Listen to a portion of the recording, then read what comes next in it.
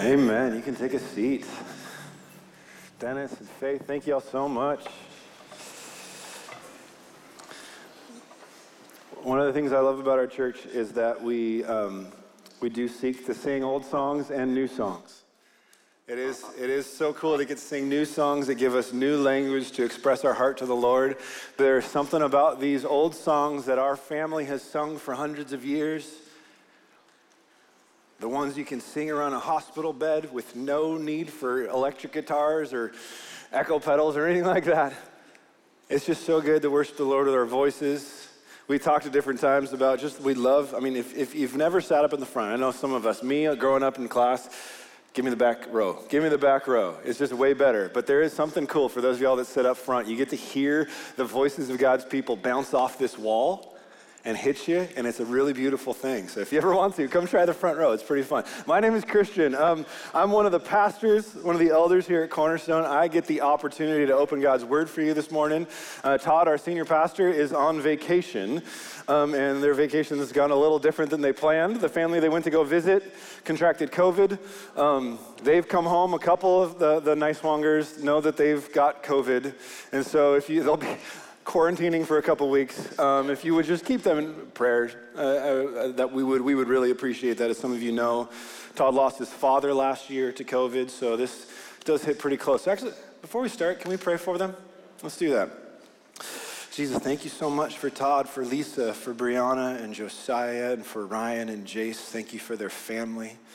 Lord, thank you for just the way you hold them in your hands, and I pray that in the midst of this, would you give them peace? Would you restore their health and bring them back to us soon, Lord Jesus? We ask this in your name.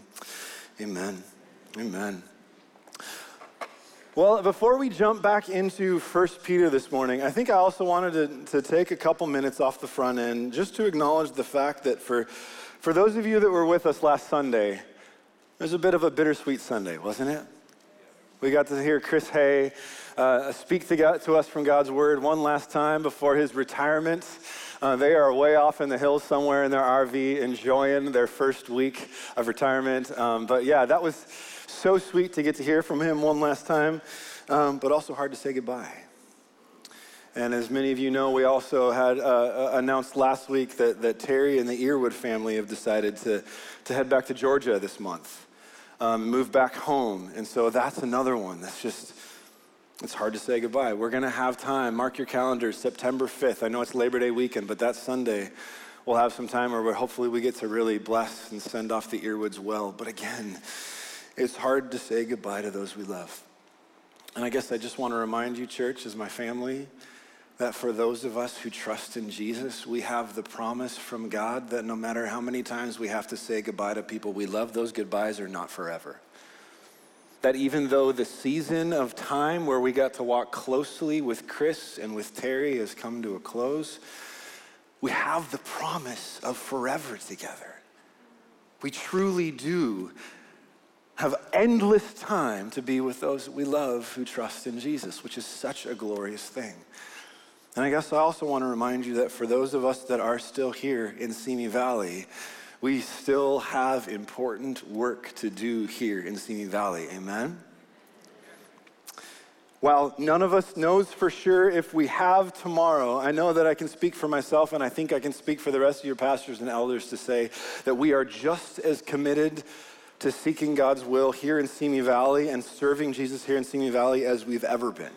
I want to put something up as we get started this morning, up on the screen. This is our mission statement, and I would say this to you. If you have not yet committed this statement to memory, I would encourage you to do so. This is why we exist as a church, to give every individual an accurate picture of God by helping those who believe become fully devoted followers of Jesus. This is not just the pastor's mission or the staff's mission. If you are a follower of Jesus and you are committed here at Cornerstone, this is your mission too.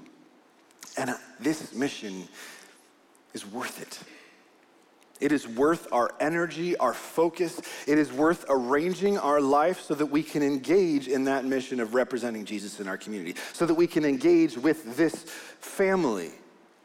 It's worth minimizing other things, or maybe even eliminating other things that might be good, but would pull you away from this family and this mission, because our identity in Christ and as his people takes precedence over everything else. Amen? Would you agree with that? We're about ready to get started with school, many of us, this next week. There will be many things to prioritize and schedule, and it will be so tempting for this to be one of those things that gets what's left over if we have time for it. Not just gathering on Sunday, but I mean relationship with people in this church. And I would say to you, this takes precedence. This past year and a half has brought so much to us that's been confusing and frustrating, and relationships are strained or even broken because of just so many of the things that have gone on this past year. And I would say to you, we, like pretty much every church in America right now, are asking many of the same questions. Who's still with us? Who's left? Have they let us know that they've left? And maybe why they left? Where are they now? Are they at another church? Who might still be with us, but at this point they're still just engaging online, so we might not know that they're with us? Who's maybe left for a while, going on a little walkabout, but might eventually come back? Who's here now because they left their previous church over the last year and a half? And have they told their previous church yet that they're here now, right? These are many of the same questions we're all wrestling with. And I guess I just want to say this off the outset. To those of you who have stuck with us over the past year and a half, thank you. I know it hasn't been easy. You may not have always understood all the decisions we made, or maybe you wished we would have made different decisions on specific issues.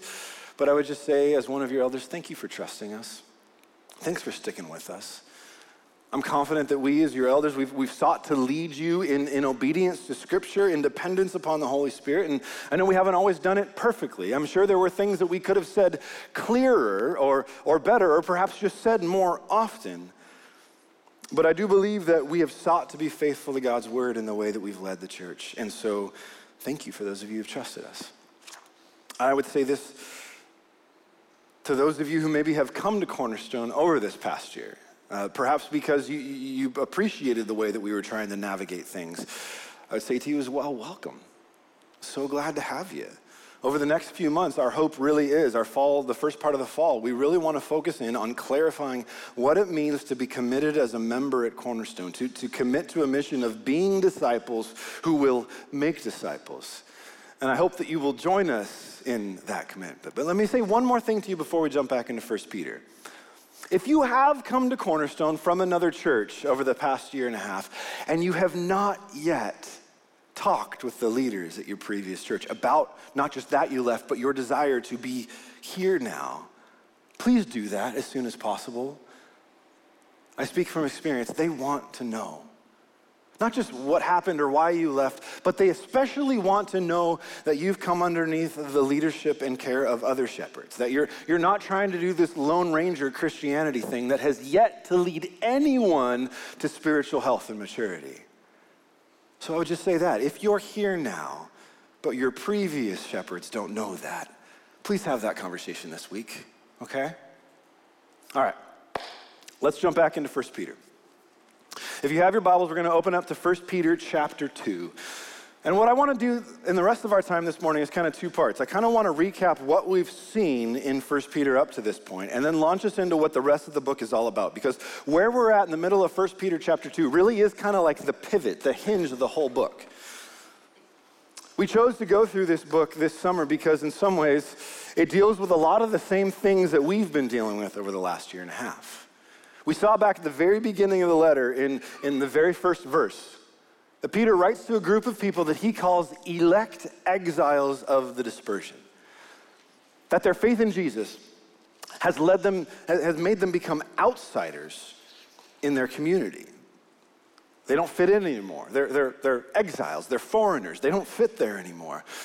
Possibly, he's writing to a group of people that were even forcibly removed from their communities by the Roman Empire and resettled in other areas of what's modern-day Turkey, Asia Minor. People who, because of the government, said, pick up, we're moving you, you're going to live here now. And now they're dealing with all their social networks kind of being disrupted. Even local church structure is being disrupted. Could it be that they're sitting there going, the people I used to follow Jesus with, they're in that town now, and that town now, and that town now. The elders, the pastors that I used to follow, they're over here now. What do I do? They're incredibly disoriented, hurt, confused, probably enraged at government overreach to a much greater extent than what we've experienced. And so Peter writes this letter to them, telling them, okay, I know in some ways the snow globe got shaken, and it's hard to tell what's going on right now, but I'm writing to you to tell you, and I would say to tell us how to regroup and get back on mission. He helps them regroup and get back on mission by reorienting their identity and their calling in three ways. He reminds them throughout this book of who they are in relation to God, who they are in relationship to each other, and then who they are in relation to the unbelieving world around them. Does that make sense? If you're gonna find your bearings, if you're gonna figure out where you are on this map as everything's got shaken up, let me help you triangulate your position by remembering who you are in relationship to God, in relation to each other, in relation to the world around you. In the sections that Todd's taken us through thus far in chapters 1 and 2, he deals with the main sections that talk about those first two orientations, who we are in relation to God and to each other. And where we're at today is where Peter pivots, and he says, this is who you are in relationship to the world. So in order to prep for that, let's just take a moment to remember, what has Peter told us about who we are to God and who we are to each other? Look, chapter 1, verse 3. Peter again says he's blessing God the Father of our Lord Jesus Christ, who according to his great mercy has caused us to be born again to a living hope through the resurrection of Jesus. We are those who have been born again, caused to be born again by God, right? And so later on in that chapter, in verse 14, he says, okay, you're those who have been born again by God, so now you are his obedient children. Who are you in relation to God? You are his child. We are his children. And he says, as his children, don't be conformed to the way you used to live. But as he who called you is holy, be holy in all your conduct. Be like your Father. He says in verse 17, again, you call on him as Father. You have this father-child relationship with the God of the universe. But do not forget that your Father is the one who judges everyone impartially according to their deeds. So, in relation to this Father, conduct yourself in fear throughout the time of your exile. I love the way that Todd walked us through that this fear is not the kind of abject terror that makes us flee from God, but a deep sense of God's awesomeness, his sovereignty that makes us run to him, but not run to him in a flippant way of, yeah, me and God are cool. But with a sense that, no, he is my Father, but my Father is a big deal. All of my life is lived before him. All of my life and my motives and my thoughts are open to him, and he judges everyone impartially. Not only that, not only is my life open to him, but because I now relate to him through Jesus Christ as his child, everything that I say and do to those around me, in the world around me, reflects on my Father. I represent my Father, and we do not want to bring shame on our Father's name. So we conduct ourselves in the fear of God.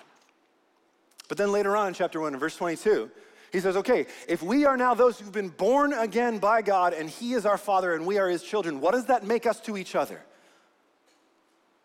Siblings. Brothers and sisters. So he says, you've purified your souls by your obedience to the truth for a sincere brotherly love. That when you believed in Jesus Christ, whether it was on your mind or not, at that moment of your conversion, you were trusting in Jesus not only for rescue from judgment, not only for the hope of resurrection and life forever with God, but you were saved for sincere brotherly love. This is what your life is to be about now. Loving one another, he says, earnestly. I love how Todd walked us through that. This idea of stretching love. Love that stretches. Love that in the midst of tension and misunderstanding presses in further because we're family and we want to figure out how to love one another. This is not like I said before, I'll love you when I get around to it with whatever I've got left. This is a love that takes precedence over other loves. So as you think, again, toward this fall and this next school year, how are you going to position your life and your family's life to love the people in this room stretchingly? Where do you need to make room? What else might you need to deprioritize or put to the side so that we can commit ourselves to a sincere brotherly love? Because that's who we are in relationship to each other, right? Later on in chapter 2, he uses temple imagery to describe our relationship to Jesus. He talks about Jesus as this living stone that was rejected by men in the sight of God as chosen and precious. A couple of verses later, he uses that word that is the name of our church, calling Jesus the cornerstone, the one that all other angles are lined up to in the construction of this temple. We all align ourselves according to him. And he says, because Jesus is that living stone in God's temple, we also, like living stones, are being built up in line with him and in connection with each other to be this spiritual house, this house for God's Spirit. I love how Dennis said that before, the Spirit who lives within us as followers of Jesus.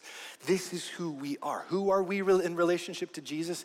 He's the cornerstone. We build our lives around him. Who are we in relationship to each other? Well, we don't represent Jesus like just some random rocks strewn all over a hillside, or even those cute little ones that people like to paint and leave different places around town right now. We represent Jesus as living stones. We are built together around him. Again, that relationship with God, relationship with each other, this is how everything in our lives begins to take shape. The church, the family of God, is central to who, if you are a follower of Jesus, God's church is central to who you are and what you are called to do with your life. This is essential. All of this comes together in what Todd took us through 2 weeks ago, in chapter 2, verse 9, where Peter takes all of these titles that God originally gave to the nation of Israel back in Exodus chapter 19.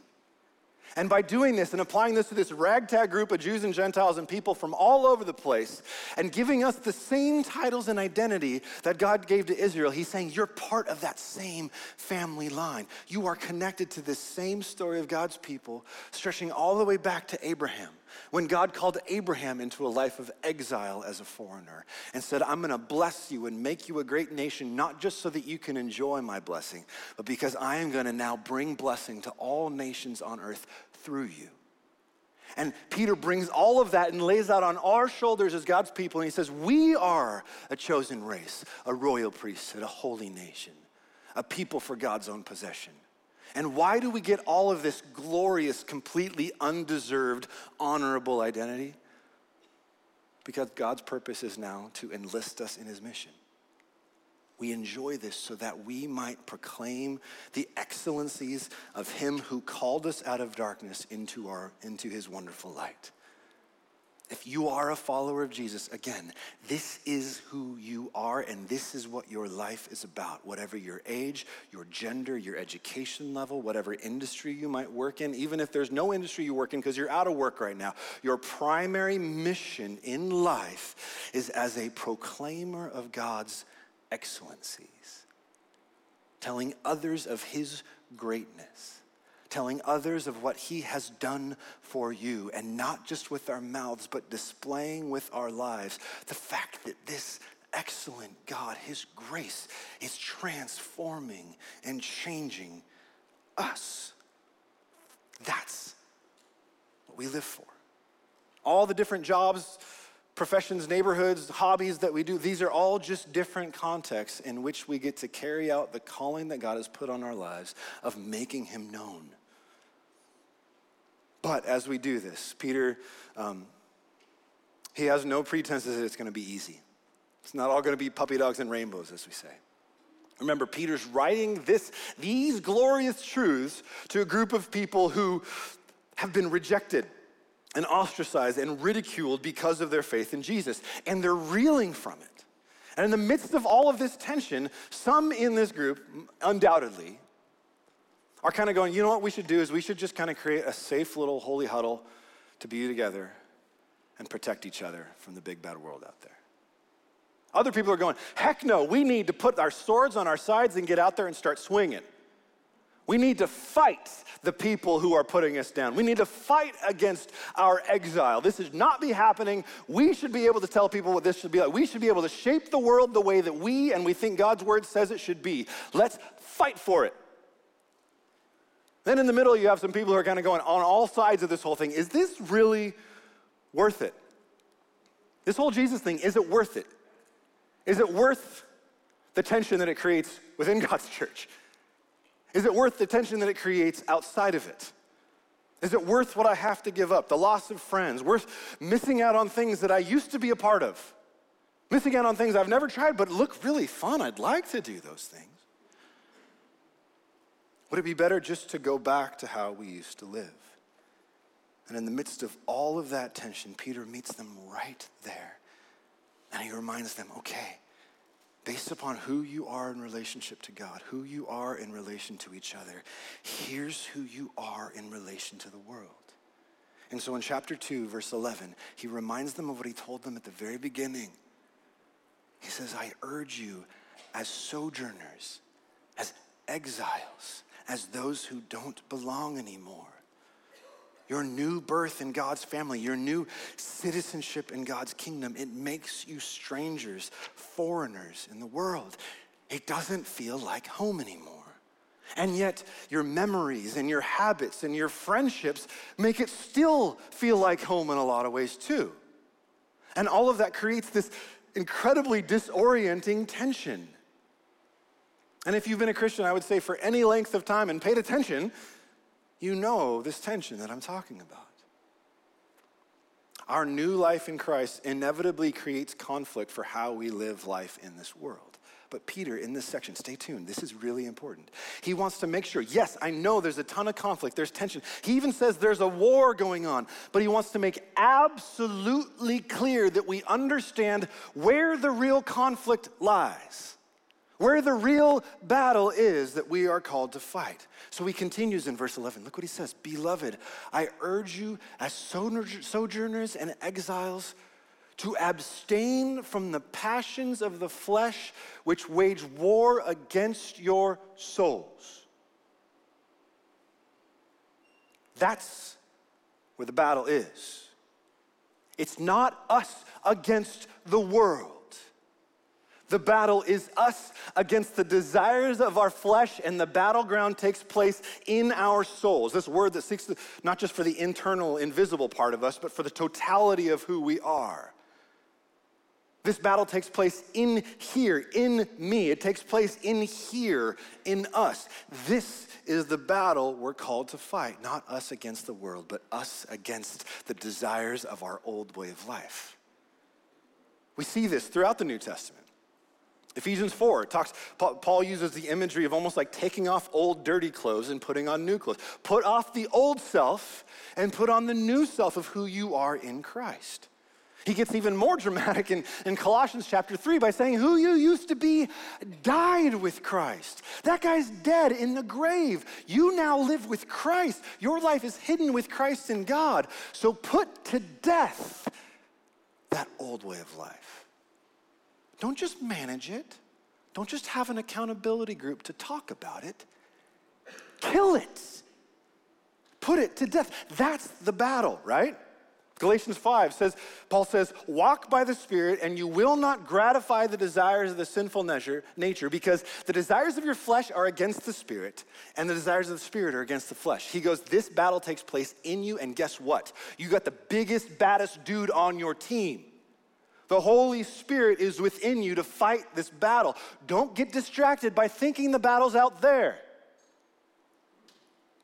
Abstain from the passions of your flesh that wage war against your soul. But let me ask you this. What does Peter mean by these passions of the flesh? What kind of stuff is he talking about? Being that all of us kind of live in a hypersexualized culture, I'm probably not the only one who, when I read that phrase, the first thing I think is, oh, he's talking about sexual sin. And that's definitely a part of it. Later on in chapter 4, verse 3, he goes straight at sexual sin, drunkenness, even orgies. That word's in the Bible. And he says to the people, the very people, God's people reading this book, he says, you spent enough time doing those things before you followed Jesus. But now it's time to put those things away. He's writing to a group of people with a very checkered sexual past. And so if you're in this room and that's you too, you're in good company. There is a place for you here. Not to coddle our sexual sin, not to just follow freely our desires, but to seek to live in accordance to the beautiful picture of human sexuality that God's given us. Absolutely. We're here to fight that fight together. But I don't think Peter's only talking about sexual sin here. I think these passions of the flesh, it's a big, huge way of just talking about that whole way of life that's set against God and his purposes. It includes the things that he said back in chapter 2, verse 1, when he says that we must, as these newborn infants, put away malice and deceit and hypocrisy and envy and slander. The very things that tear down our relationships with each other, that lead us to be argumentative and divisive and disloyal to each other. The desires of the flesh that stand in opposition to the brotherly love that is to define our lives. Again, remember, let me say this again very clearly. Our battle is not out there in the world, but right here in our own lives. It is the battle to turn from sin, to grow in righteousness. It's the battle to love one another even when it's hard. It's the battle to learn to walk like Jesus. This is why throughout this past year, we took time to walk through these things called spiritual disciplines together. How do we grow in our relationship with God? We took time leading up to Easter to study Jesus' life and actions, all with the purpose of learning to walk like him. Some of you asked us or may have wondered why we didn't try to wade more into controversies and conspiracies that were swirling around our world over the last year. And while I would say we didn't try to avoid them, what we sought to do in our role as your elders was to guide you through them while being sober-minded and keeping the right battle at the forefront. Not against the world, but against the desires of our flesh. Does this mean, though, that we just ignore what's going on in the world around us? That's their deal. We just care about us. Not at all. Absolutely not. As we'll see throughout the rest of 1 Peter, we absolutely have a role as God's people to confront evil and injustice in the world. But the way that we confront evil in this world is really incredible. We'll see it more even next week. We do not confront the world as entitled, judgmental culture warriors. You have not helped the mission of God at all by confronting the world as a keyboard vigilante on social media over the last year. We confront the world as honorable exiles, as respectful guests. Let me show you what I mean. Look again at the next verse. The big fight is against the passions of our flesh. We help each other keep the right battle in mind. Okay, what do we do with the world around us? Look at verse 12. Keep your conduct among the Gentiles. This is Peter's, as a Jewish man, speaking of just the entire world outside of God's people, all people outside of the people of God.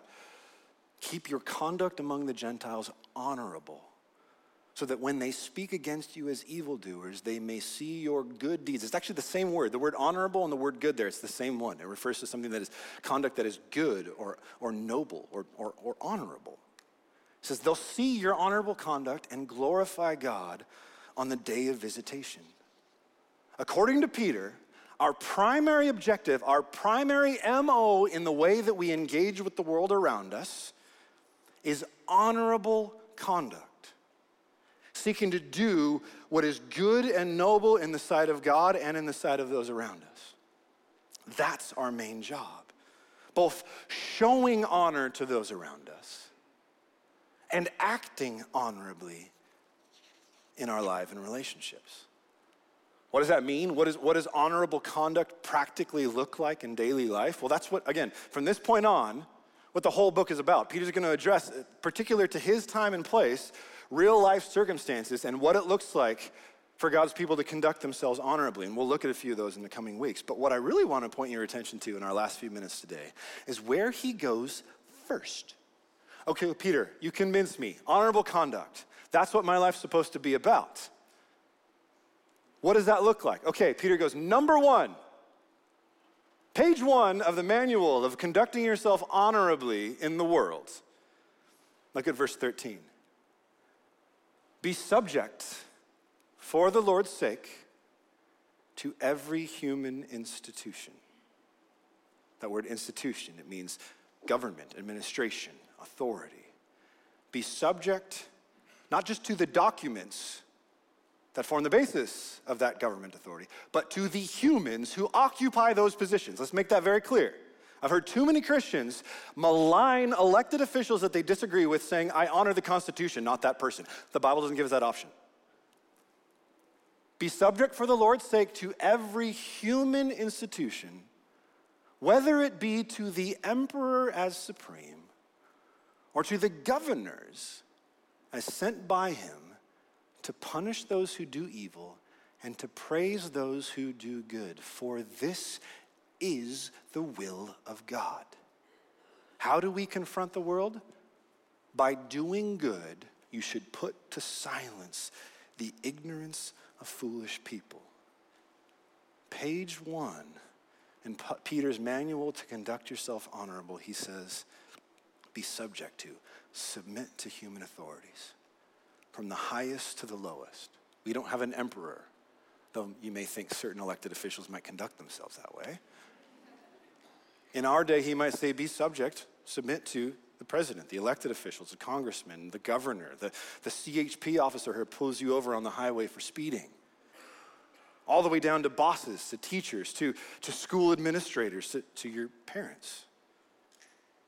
And he says particularly that we do this for the Lord's sake.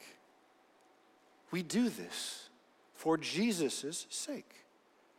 If you are a Christian, you acknowledge Jesus as your ultimate king, your ultimate Lord. But that acknowledgement of Jesus as king does not give you the right to rebel against the other authorities that are over you, because it's your king who says to you here to be submissive to those authorities, to place ourselves under, to acknowledge and follow their directions. Except, of course, when obeying their commands would lead us to disobey God's commands. I think we've been clear on that over this past year. As we've said many times, we will submit to our governing authorities unless they command what God forbids or forbid what God commands.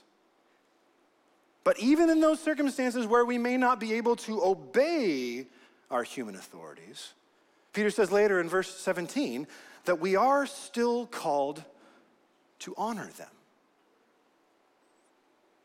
to speak honorably to them, to speak honorably about them to others, even in the things we post on social media.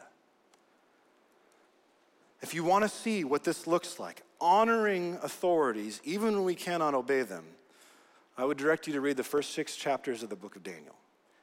It is a master class on what it looks like to conduct yourself honorably and even honor authorities when you cannot obey them.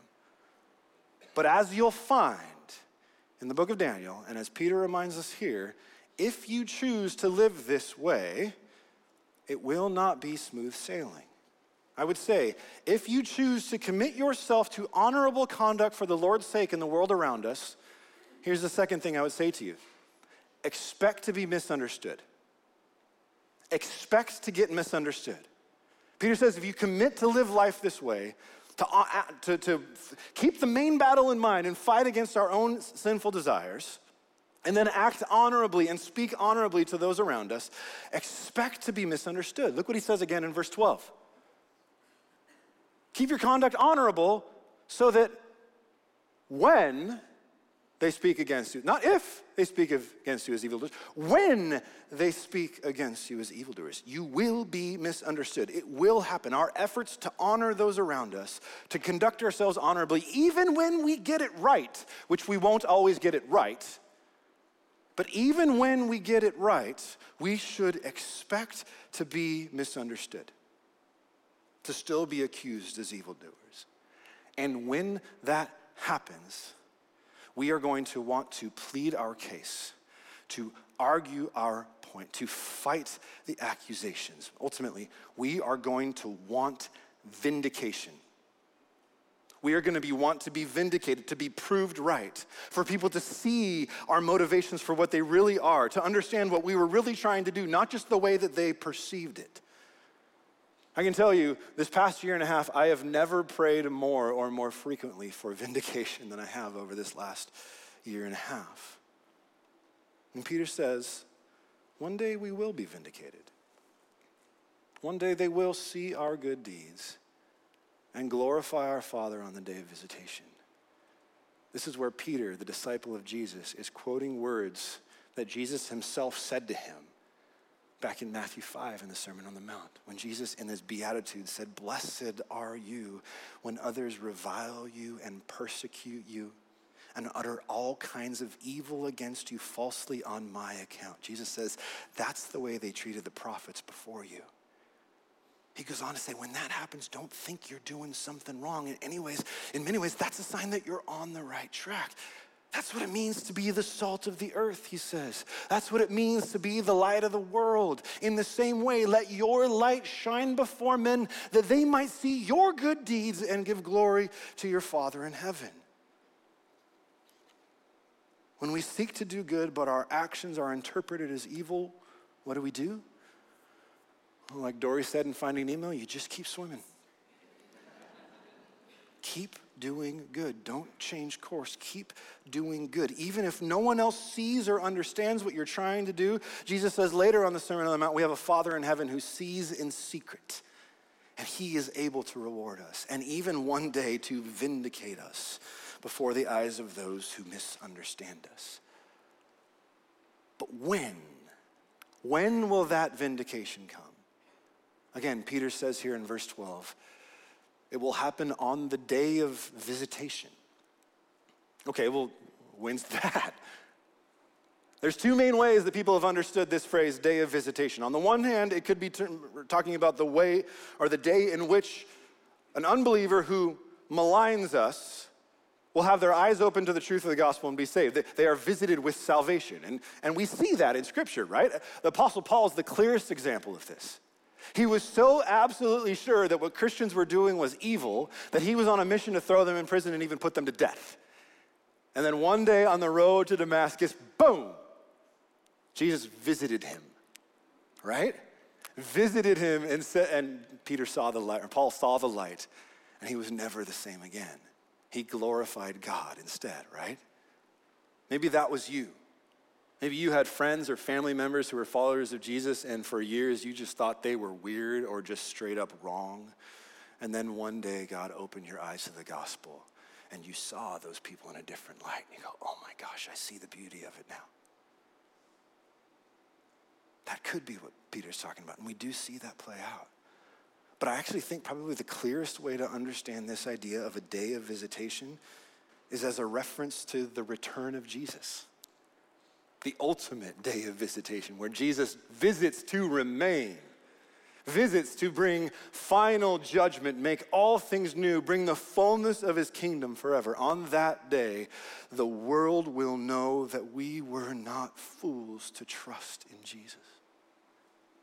They will know that we were not wrong to try to live differently, to not run after everything that the people were running around us, to not fight every battle that people wanted us to fight. Our trust in Jesus, our efforts to walk in the way that Jesus walked, will be vindicated. But here's the question. Are you willing to wait that long? Are you willing to embrace exile for that long?